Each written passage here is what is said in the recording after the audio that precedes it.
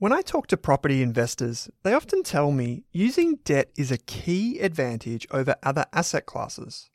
In the stock market, using debt is often called gearing. The new Betashares Wealth Builder funds, ASX ticker symbols G200 and GHHF, offer moderate gearing across Australian and global shares for investors who are comfortable with the higher risks associated with gearing their investments. You can discover how they work by visiting betashares.com.au. Please don't forget that gearing magnifies gains and losses, so read the relevant PDS and TMD on the website and consider if the fund is right for you. Betashares Capital Limited is the issuer. Is there a Spotify Wrapped for investing? If you want to invest in shares or ETFs, our friends at Pearler are more than one step ahead of the curve. On average, people who use Pearler invest $1,750 every month. That's what we want to see, proper dollar cost averaging. With automated investing tools making your life simple, Pearler investors have well and truly mastered the art of investing small bits, lots of times. So, if you're ready to start growing your net worth in 2024, follow the link in your Spotify or Apple podcast player right now to discover how you can get started today.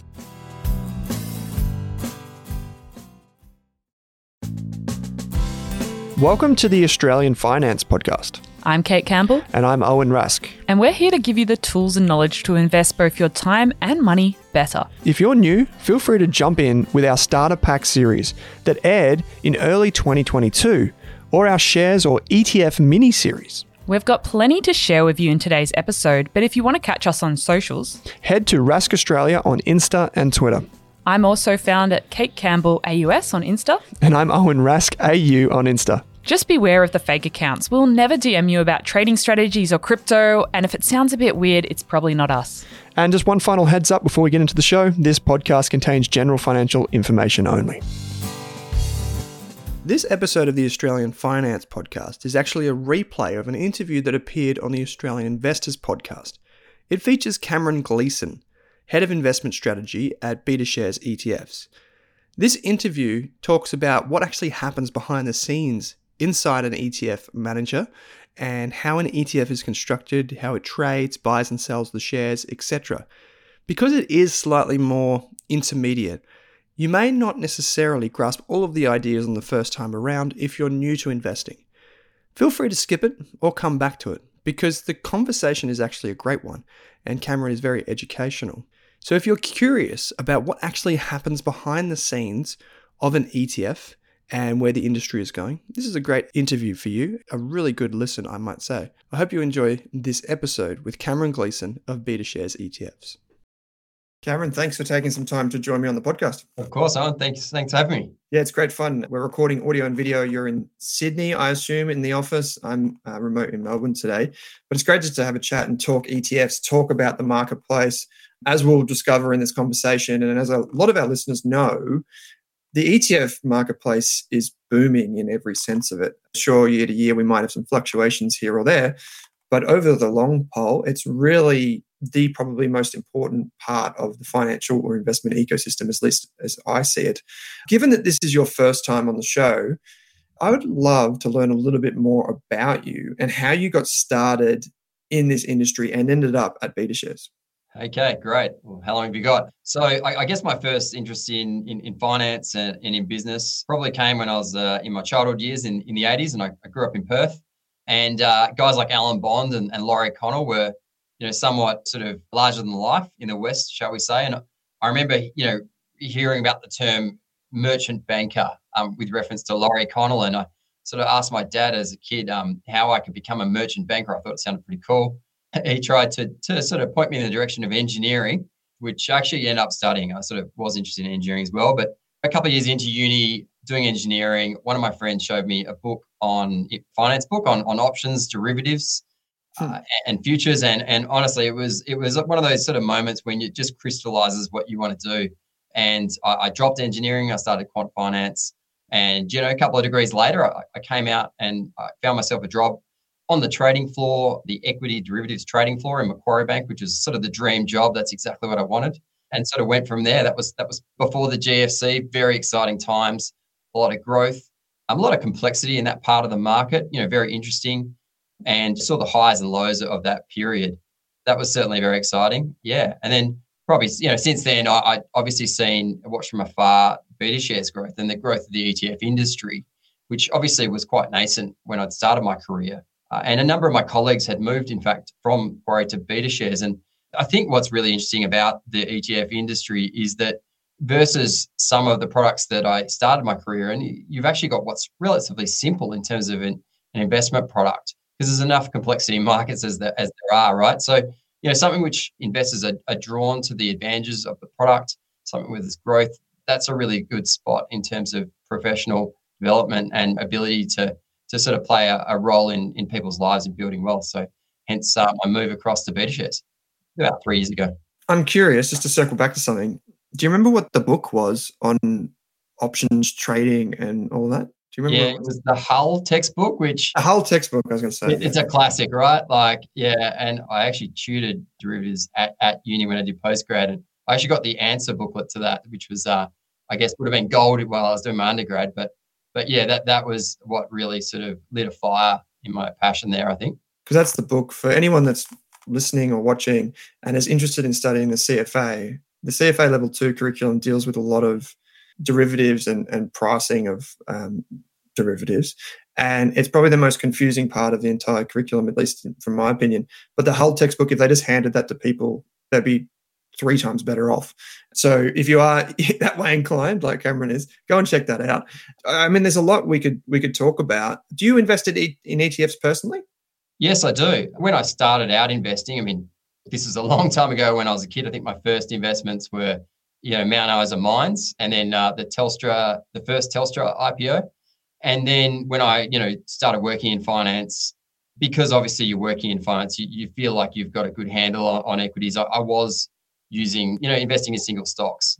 But over time, I sort of gravitated towards ETFs. And if I think about the way I look at markets and what's interesting for me about markets, I guess I'm actually sort of somewhat more drawn to the macro picture, thinking about asset classes, factors, countries, fixed income, equities, all sorts of different aspects rather than individual stocks. And I think that the advantages of ETFs, I mean, that's obviously one of the reasons I joined Betashares. I think the advantages of ETFs are there for everyone, whether you're a startup, a new investor, or very much educated and know what you're doing. For me, that's what I build my portfolio with. Yeah. You're preaching to the choir here, the converted.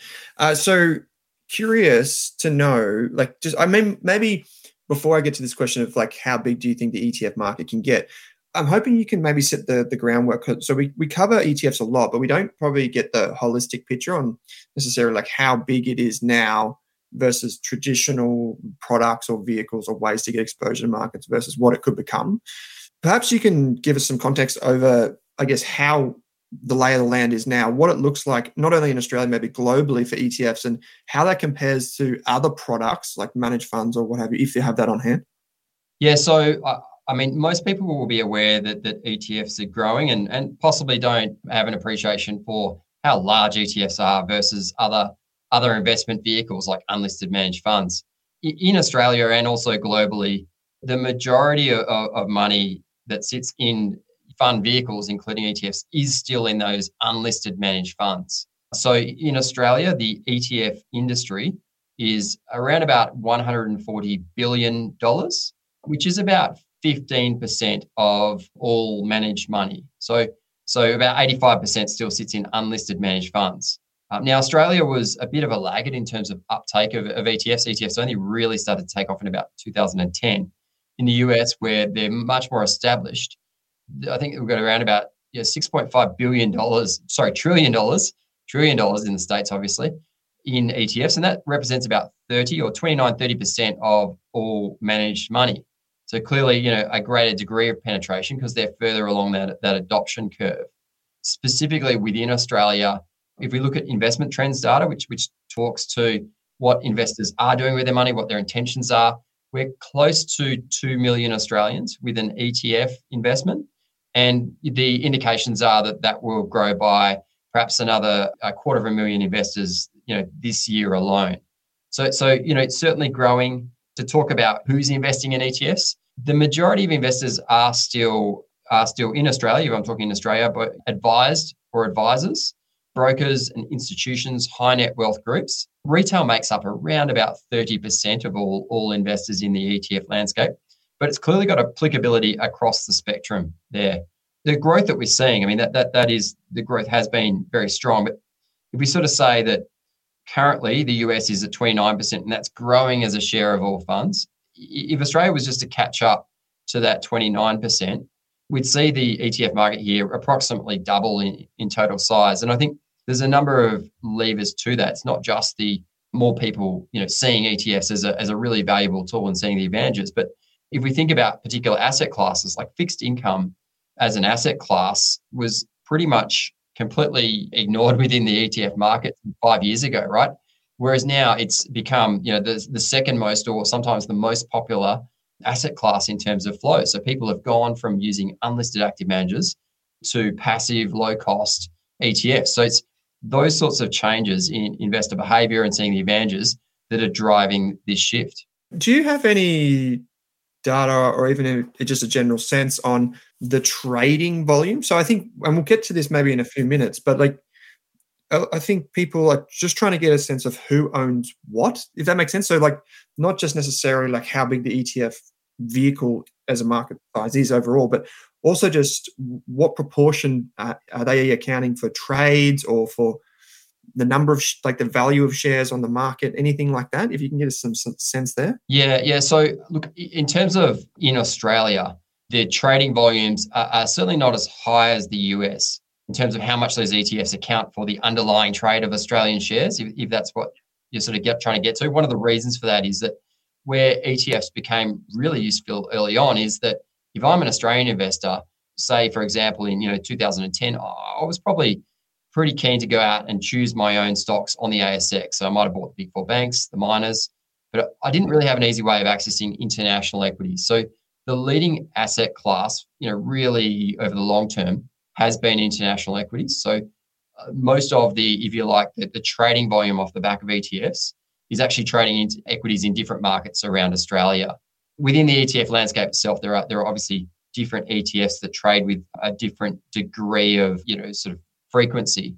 So, take, for example, some of our more trading-oriented ETFs, fuel, which is Betashares Global Energy ETFs, that might be more of a trading vehicle, or QFN, which is our Australian Financials ETF. You see people looking to put tactical plays on when they want to make a decision like that. So they tend to be a bit more heavily traded. Interestingly, actually, we also see periods where ETFs undergo a period of what looks like stagnation, where no one's necessarily interested in that particular exposure. And I could talk to all sorts of examples, but a really interesting one is food, which is our Betashares Global Agriculture ETF, which was launched in 2016. We didn't have much assets under management. People weren't really interested in that exposure. And then as inflation started to take off in 2021, people realized that food, this ETF, a basket of agricultural companies, gave you a really good inflation hedge. It was basically performing in line with changes in inflation expectations. So just, I think the use case and the applicability of an ETF, and therefore the volume that's traded, can really depend on the current market circumstances. That's really interesting. I had a bunch of guests on the show previously talk about ETFs in the market in some different guises. And one stat that I heard, and I don't know, this could be just me, this could just be an urban myth, right? One stat that I heard was that even though a heap of money is going through passively managed strategies in the United States, they account for only single digits of trading volume of the underlying, which for me is kind of like music to my ears, because I think, well, maybe they don't have kind of the impact on trading, because the price discovery thing is the thing that people kind of freak out about. And one of the questions I wanted to put to you, and I was chatting to you about this before, is we've got people like Michael Burry that come out from the guy from The Big Short, who come out and say there could be some bubble here, or it's slowly crept in and everyone's looking for an exit, but the door is the same size. That's the analogy. And I guess the fear there is that so much money going into passive or even thematic style based ETFs and strategies. And then who are they trading against? How is the volume faring? Does that create, I guess, market dislocation between price discovery and value? I don't know. I guess I'm just hoping that you can rebut some of those points, and then we'll just go from there. Of course, yeah. So I guess that is actually a really powerful reason to consider ETFs is the point you made about the fact that when an ETF is well established and has what we'd call a lot of natural liquidity. So, for example, the ways the counterparties or the people who I might buy an ETF on the ASX are likely to either be another investor, so who's looking to sell, or I might be looking to buy off a market maker. So basically a proprietary trading firm whose business it is to create market in ETFs. Now, where there is a lot of uptake of that ETF, where that ETF becomes popular, what we see is you see a lot of that natural liquidity, buyers and sellers creating a market. And that's where you can see some real compression in the bid-ask spread. But it also means that the underlying basket of stocks within that ETF doesn't need to be traded, because effectively that underlying basket is just being passed in an ETF wrapper from one investor to another. Now, that's very different to a listed fund where, depending on how liquid that is or when it trades, can result in a greater degree of the fund manager needing to sell the stocks to basically fulfill a redemption and then buy stocks for an application. And it's that increased volume and that uptake and acceptance, which is sort of self-fulfilling in terms of the advantage. Just to give a simple example, it certainly is the case that the more widely adopted and the more diversified an ETF, we tend to see better liquidity. The buy-sell spread for our A200 ETF, which is our just low-cost broad market Australian equity ETF, that's trades at between 3 and 4 basis points between the bid-ask spread. If I was to buy an unlisted managed fund, an equity fund, those, you see on some of the largest unlisted equity funds, those bid-ask spreads can be 20 basis points either side. So, your round trip is 0.4%. And so that's clearly going to be an advantage there, clearly going to be an advantage. And we're sort of seeing that as one of those reasons why people are interested in this part of the market. How about if, say, an ETF, instead of being actively traded, is like between investors, is actually, say, like those dollar cost averaging, like constantly like getting more units, accumulating units, because we're seeing that with some of the biggest like diversified, well, I don't say diversified in the sense of like diversified ETF. I mean it in the sense of like those core positions that people use for those exposures to markets. How about those where I assume more units are being created and there's more involvement from APs and that type of stuff? Yeah. So where you're having increased inflows into an ETF, then over time, what's occurring is people are buying on market on net basis. And typically that means that on a net basis, they will be buying from those market makers.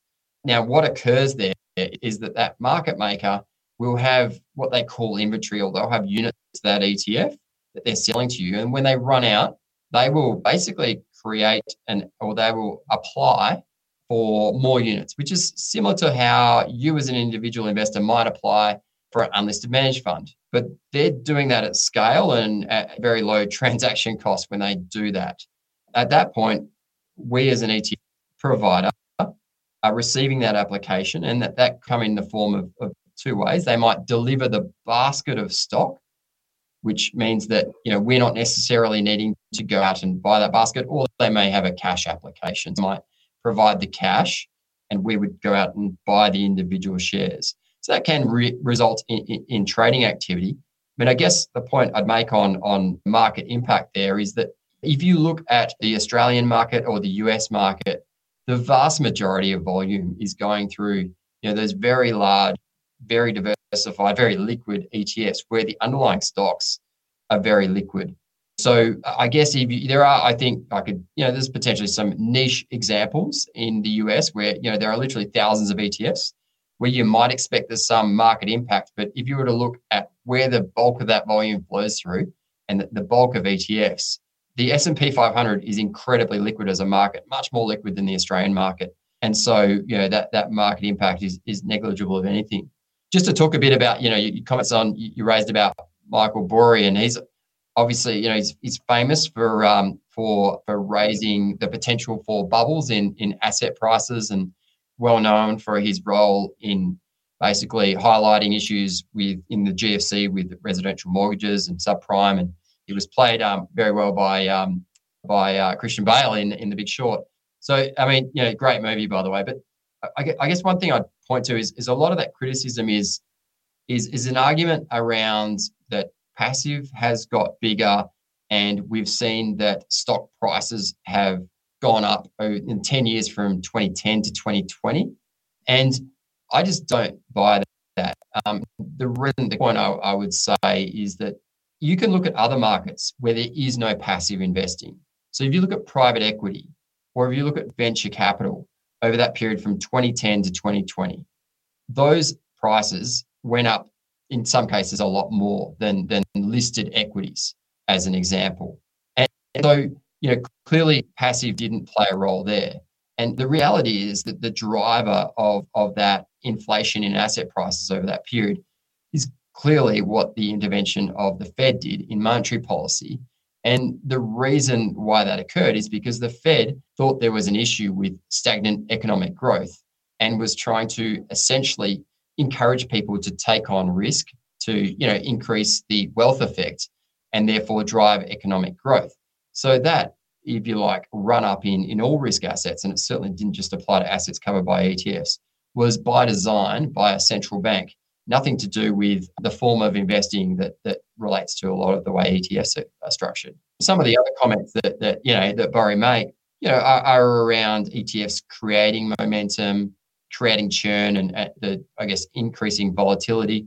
As in the US, or let's take Australia. So passive is roughly 30% of all actively managed money, and if you can talk to other factors that drive much more volatility, I think.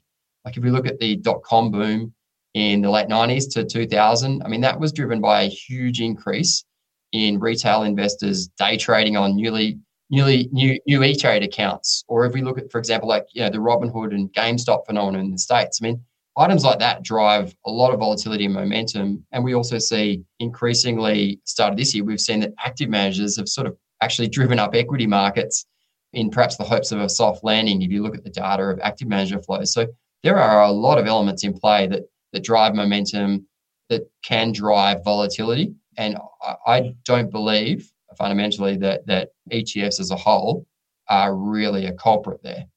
How about, and this might be something that I catch you off guard with, so apologies, but for this one, how about in, say, like slightly less liquid markets? So obviously we've got government bonds, super liquid, blue chips, super liquid, but what about, things like maybe like hybrid securities are a good example, where it's kind of like a middle ground where it's like slightly less liquid, but still liquid.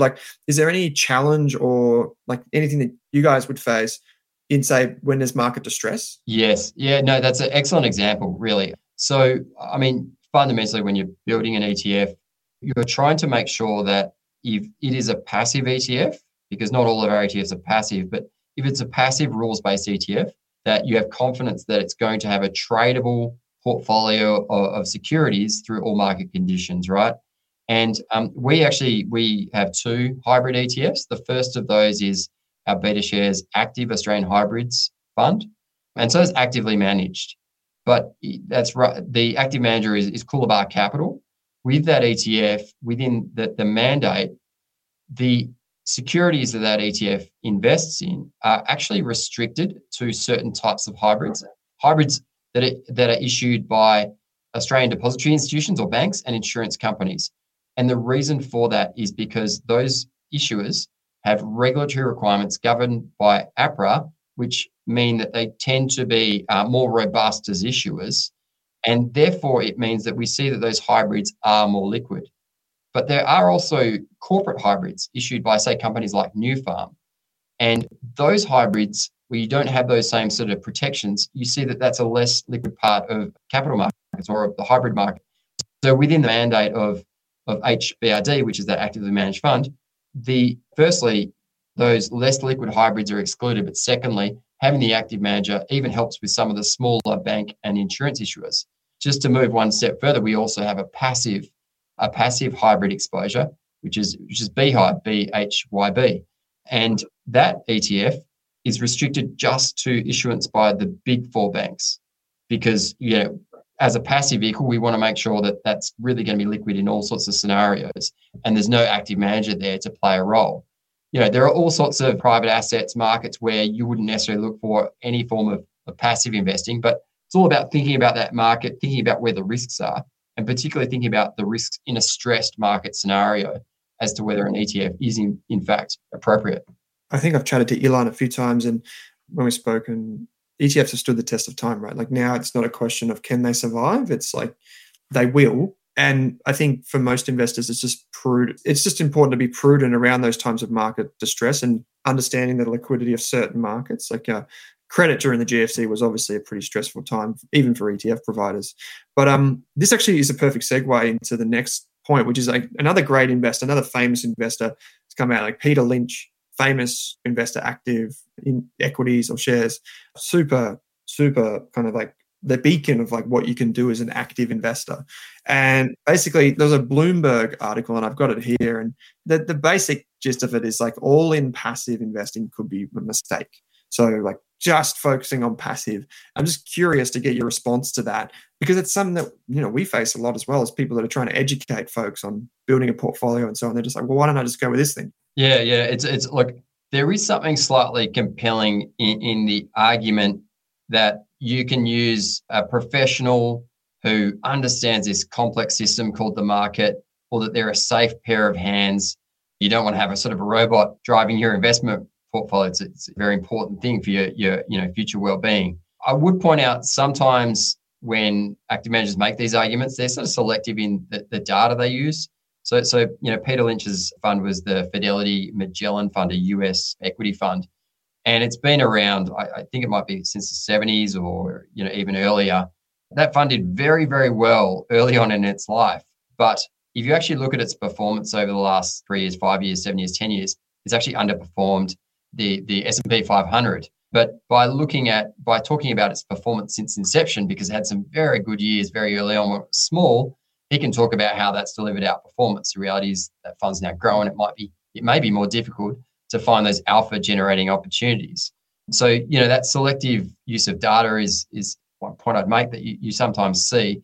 But more broadly, there is good studies done by groups like Spiva showing that on average, especially when you look at longer term horizons, on average, most active managers underperform. And that's pretty consistent across asset classes and across countries.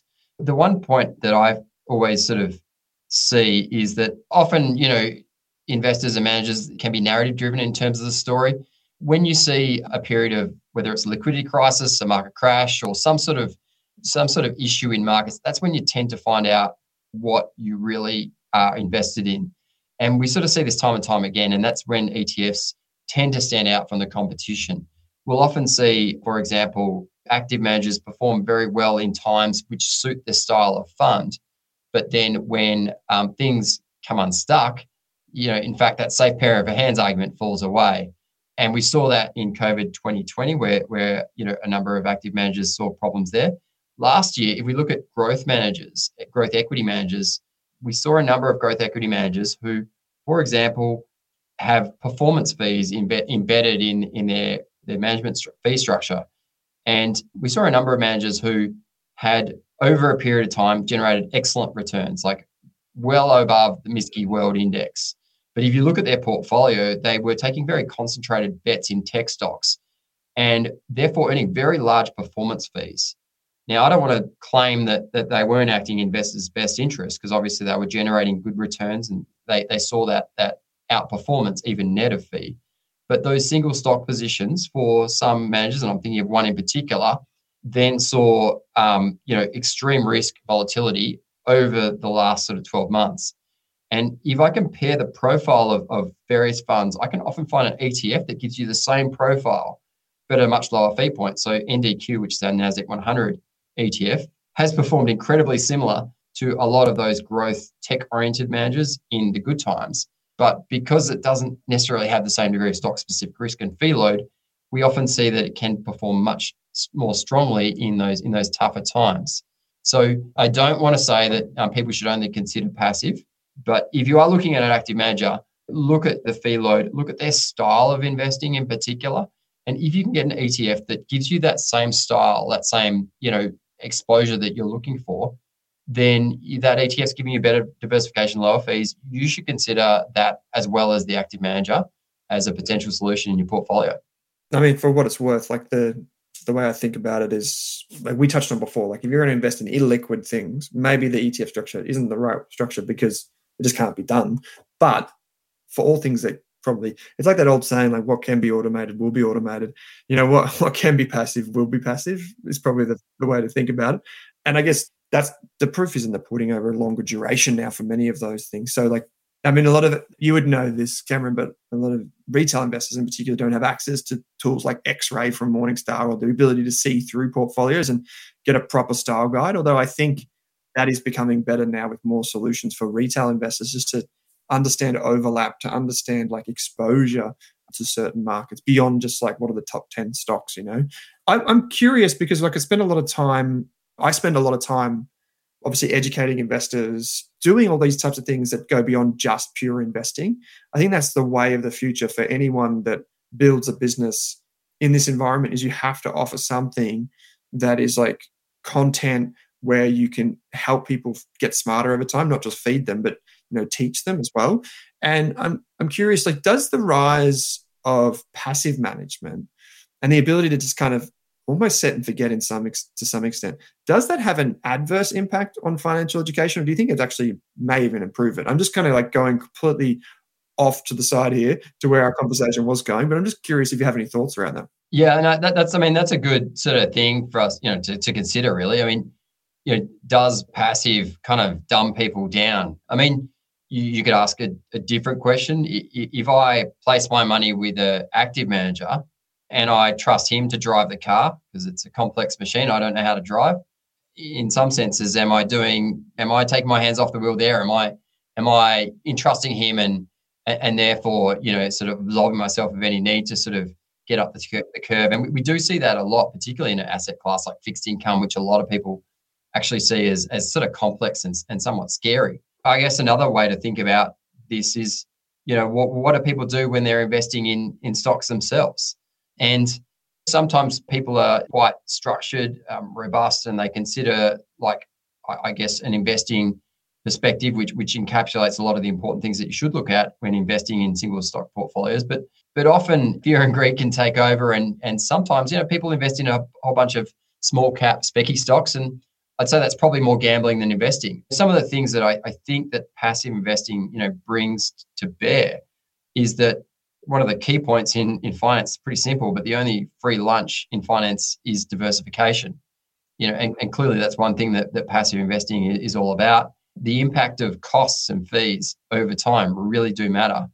And the importance of having time in the market rather than trying to sort of time the market, taking a long-term view, thinking about compounding your wealth over time. These are all sort of really important sort of fundamental lessons that we all need to remind ourselves and need to learn initially when we're thinking about investing. And I think, sort of framing your investment journey in those regards is important. But also, I mean, just one thing I'd note is that just because you're using, let's just say you're using a passive fund in Australian equities, a passive fund in global equities, and passive fixed income fund. I mean, they might all be passive funds, but one of the biggest drivers of returns and risk, of course, is your asset allocation. How much do you allocate to those three vehicles, if that was your simple portfolio? And so there's still a requirement to understand what you're doing. You might seek a financial advisor to get a viewpoint on that. And we also see that, ETFs initially were that sort of that core broad, exposure for markets, but increasingly you've got ETFs that can provide a way to express a view, whether it be investing in a particular sector, in a country, in a thematic, as a satellite to try and add out performance. And I talk to a lot of very sophisticated investors who have now sort of down tools in terms of picking individual stocks or active managers and will use ETFs to express views in the satellite there. So I certainly think that overall, you'd say that ETFs are a force for good and empowerment. Oh, yeah. And it's, I guess the education piece around that is still just as important as ever, right? And I think it's great. One of the things Betashares do is you guys produce so much content. I think even amongst like international peers, like the amount of content that you guys produce is like probably like it's right up there as like one of the, like I can't think of many brands that do that. I guess that's kind of also reflective of where we are in the cycle of the ETF market. Being so early in it is obviously a key. Like we spend a lot of time talking about ETFs generally speaking, rather than getting straight into the meat, right? Even now with $100 billion plus industry here in Australia and trillions overseas. So we're still talking about like how do you use one? How do you figure that out? But I think more and more people becoming sophisticated and moving beyond that. I'm glad you talked about thematic investing, because this is part, like, people know NDQ, which is the NASDAQ 100 ETF. You got as well as things that can be considered in their core portfolio, like A200, for example, is super popular. But thematic investing is something that Betashares is particularly well known for. I can think of many different examples, right? Like you mentioned food before as kind of that targeted exposure. And I've got a few questions around this, but I guess one of the questions, and this is more of a hard-hitting one, Cameron, which is like some ETFs, and a lot of the literature says that some of these thematic ETFs do not perform well straight out of the gates, or like over 3 or 5 years.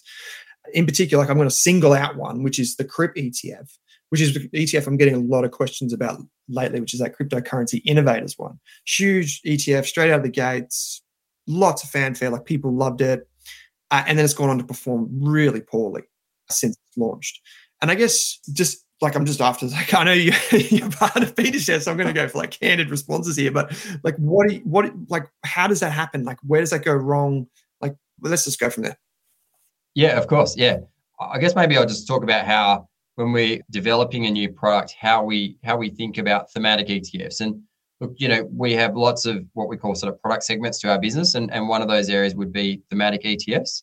And when we're thinking about a thematic exposure, you're really looking at creating an investment which is going to leverage structural growth. And we sort of look for 3 key attributes in terms of deciding that we are going to go ahead with launching a thematic ETF. And I mean, those 3 things is the first question is do we think that this theme is a fad, or do we think that this has multi-decade growth where it's going to play out?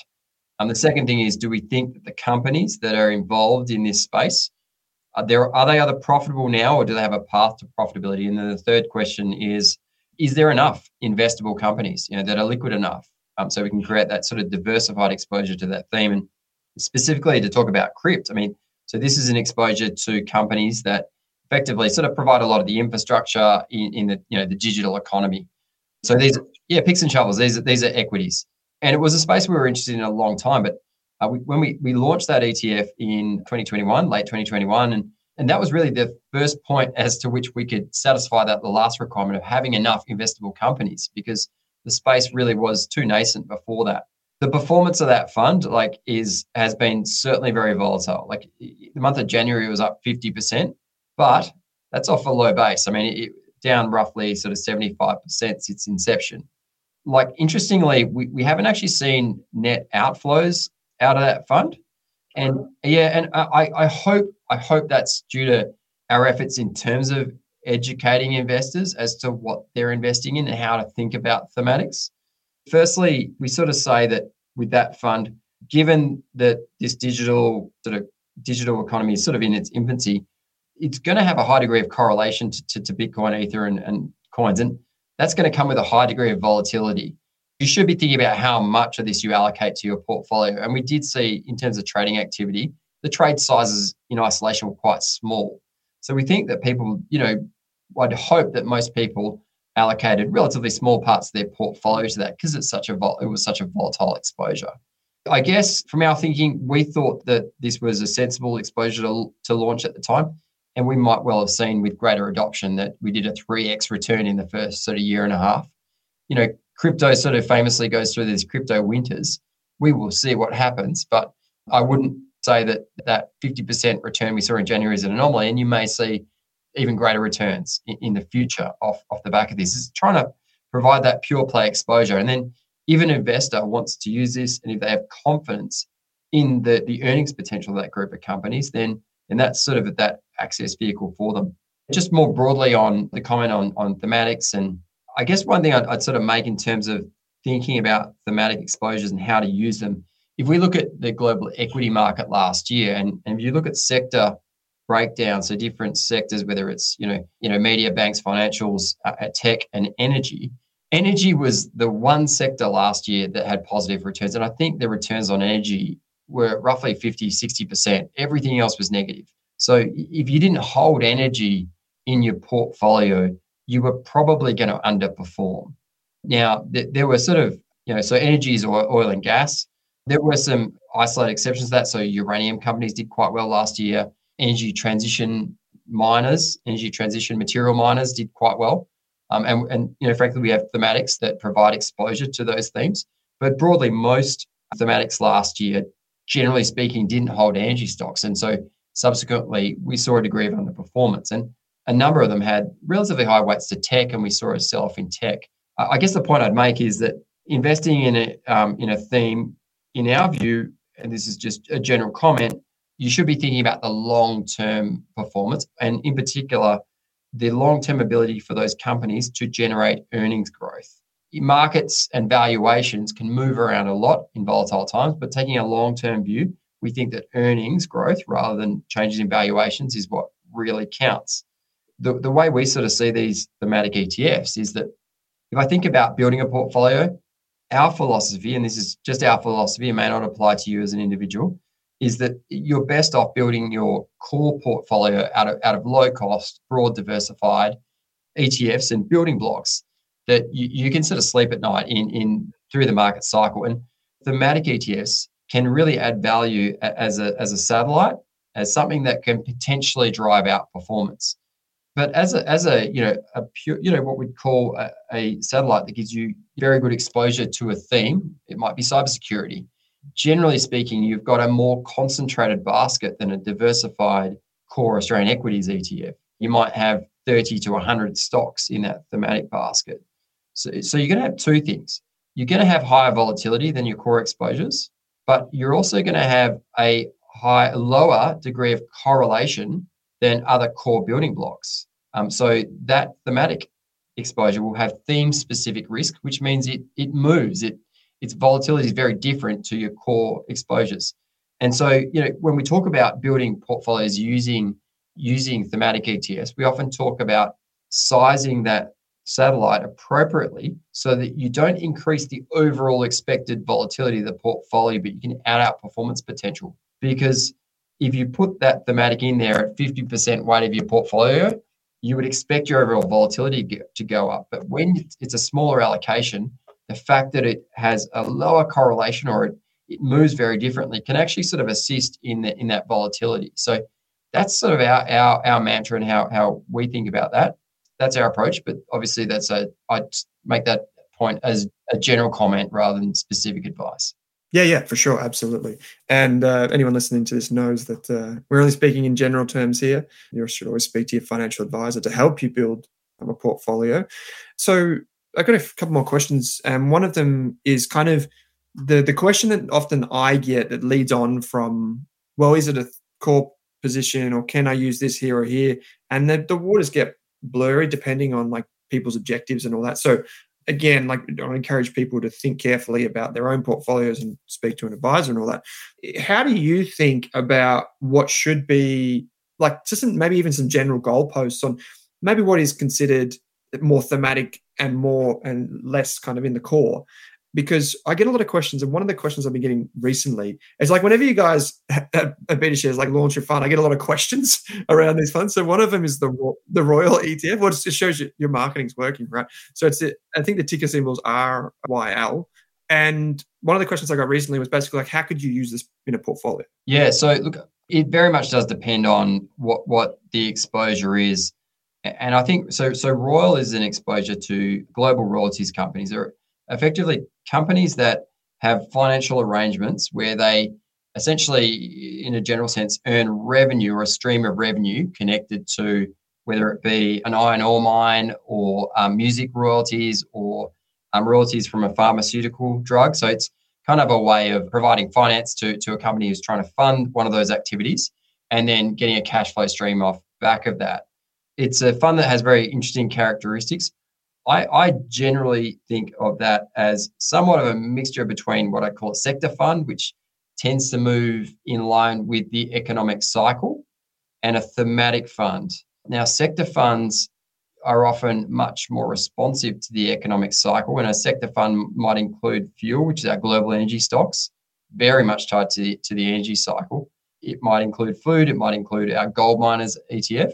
Whereas those thematic funds tend to be anchored into that long-term trend and a little bit less sensitive to economic activity in one time. Now, Royal is really interesting because it has exposure to a group of companies who can see upside in their earnings when inflation starts to run hot.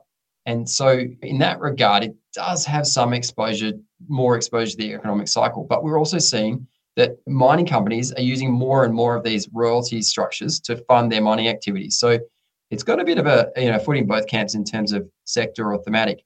My view is that if I look at Royal and its correlation to equities, so say take A200, so Australian equities, correlation of Australian equities over a 3-year period to global equities would sit at about 0.75. So there's a degree of benefit from holding both together, but they move somewhat together. Royal has a correlation of 0.5, so a lot lower. And so that I think of that as you could add that in as a diversification tool. It also has an element of inflation hedging there, so it could perform a role in the core. And that's partly just due to the makeup of that particular fund. Typically speaking, if I'm thinking about a thematic fund, which is perhaps more purely a thematic fund like cybersecurity, hack, I certainly see that as a satellite exposure because of the way it is connected to that theme rather than the economic cycle. No, that makes sense. Yeah. And the sector, that's probably an interesting kind of like distinction there too around the sector versus thematic.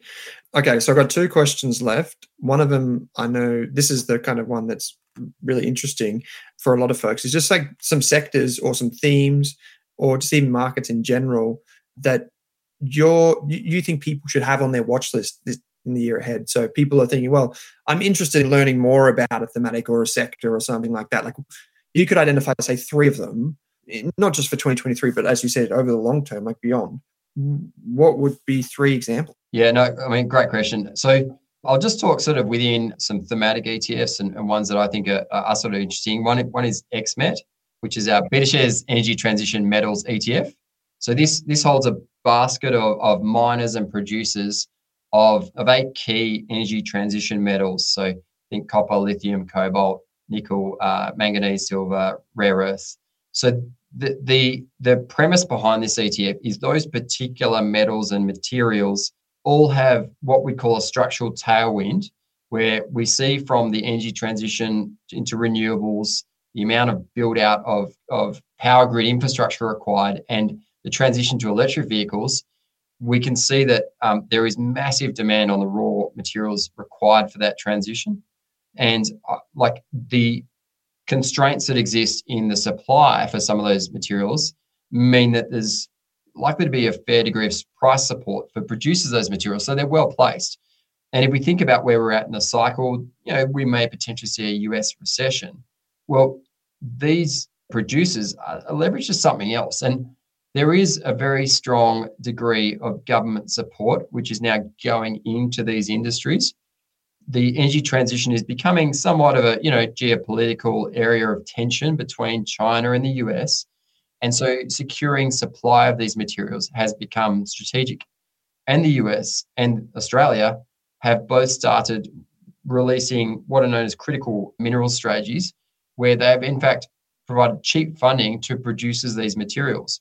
So a number of companies within this ETF have received cheap funding to develop either production or refining capabilities. And there's a really strong tailwind there.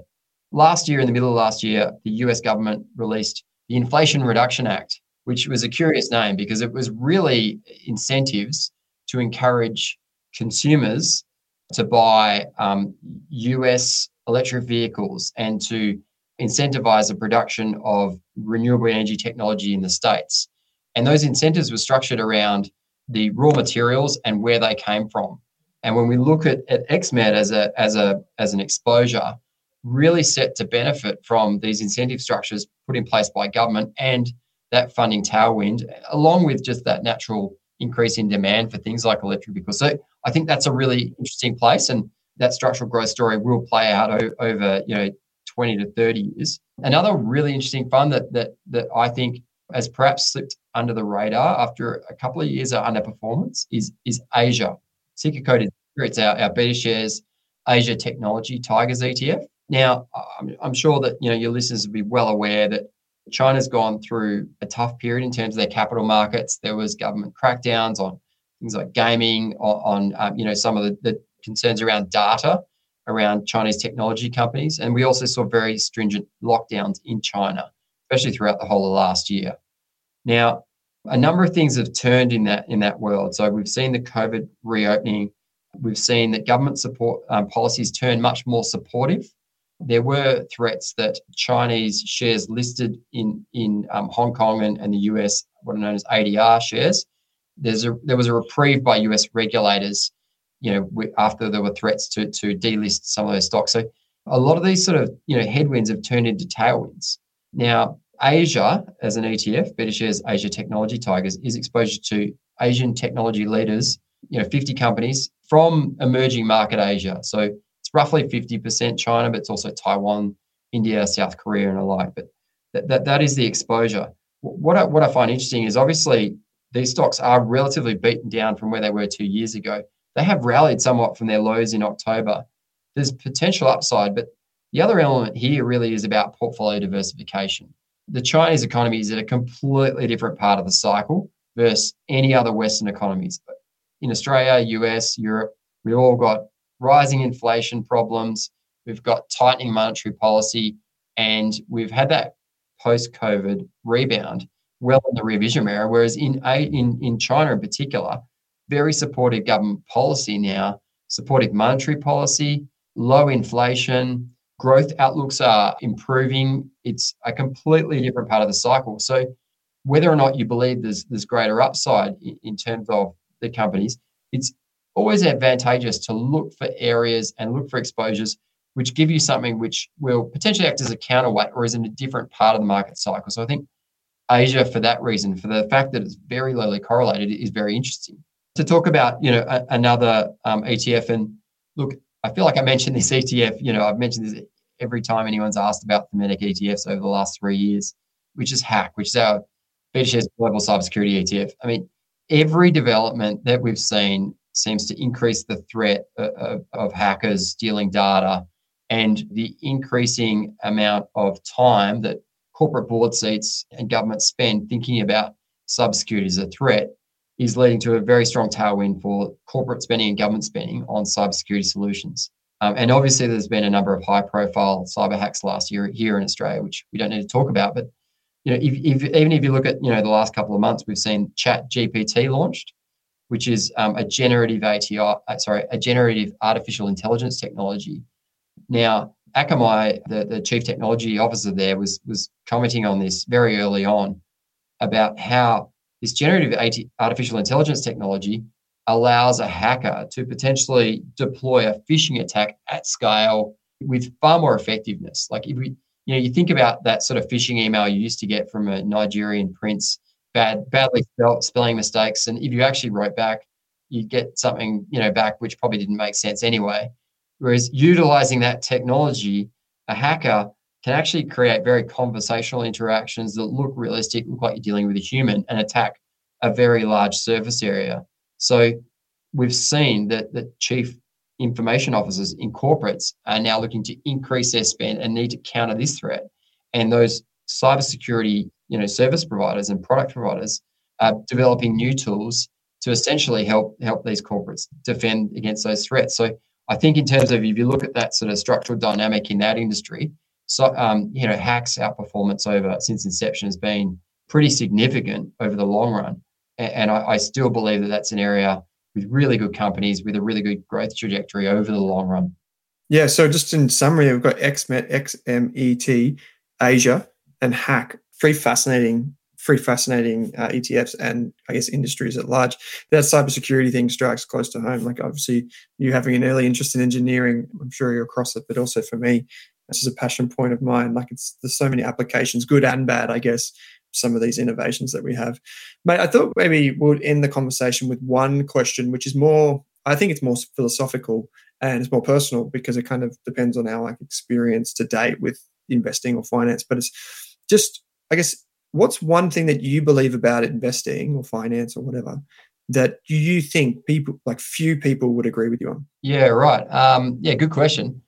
Talk about little things. I think one thing, and I'm not sure how confident I am of this position, but one thing that sort of, just sort of runs around the back of my head is that I think a lot of people or the market expects that whether or not we have a US recession or a soft landing, on the other side of either of those two things, there's perhaps an expectation that Fed policy and central bank policy will lower rates and that inflation will get back under control. We sort of describe the period between 2010 and 2020 as this deflationary period where things like technology, demographics, and debt meant that we saw very, very much deflationary pressures. And look, there has been some comments about we've moved into a new normal post-COVID, and deglobalization of supply chains means we move production of widgets from low-cost areas like East Asia to, say, high-cost areas like the US, and creating potentially an inflation uplift. The one area that I sort of find interesting, and we'll see how this plays out, and I certainly am thinking about this as a long-term dynamic, not a short-term movement, but is what does the energy transition mean for inflationary pressures overall? And I sort of say that because you look at what needs to be spent, and it's not just in terms of electric vehicles and windmills, just the amount that needs to be spent in terms of energy efficiency of buildings, of industry, is enormous. And maybe, ideally you'd like to think that we meet Paris goals, but even if we fall short, to me, the expenditure required there is enormous, just looking at stats, and a significant portion of GDP. And I can't help but think that does mean that we're going to have a slightly more elevated amount of inflation in the longer term over the next 20 to 30 years than perhaps other people believe. I guess we won't find out until we get there. But that's one thing that I sort of think about and sort of ponder on what that means in the longer term. Yeah, that's really interesting because I think a lot of us, at least people maybe under, say, 40, 45 even, maybe think, the structural trend is down and down towards zero, right? That's normal. But maybe that's not normal over time. Maybe there's something else that creeps in, which has vast implications for investing.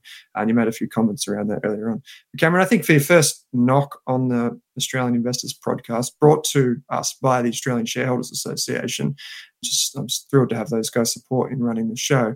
Yeah, I just want to say thanks. I think you did really well, and I appreciate you taking the time to join me today. Thanks, Alan. I enjoyed the conversation. They're really good questions. Appreciate it. Thanks for listening to this episode of the Australian Finance Podcast. We hope you learned something new and were able to take one thing away from this episode. If you're keen to learn more, head on over to Rask Education and take one of our free money and investing courses. You could even become a Rask Core member for less than your Netflix subscription each month. And don't forget to subscribe for new episodes in your inbox every week.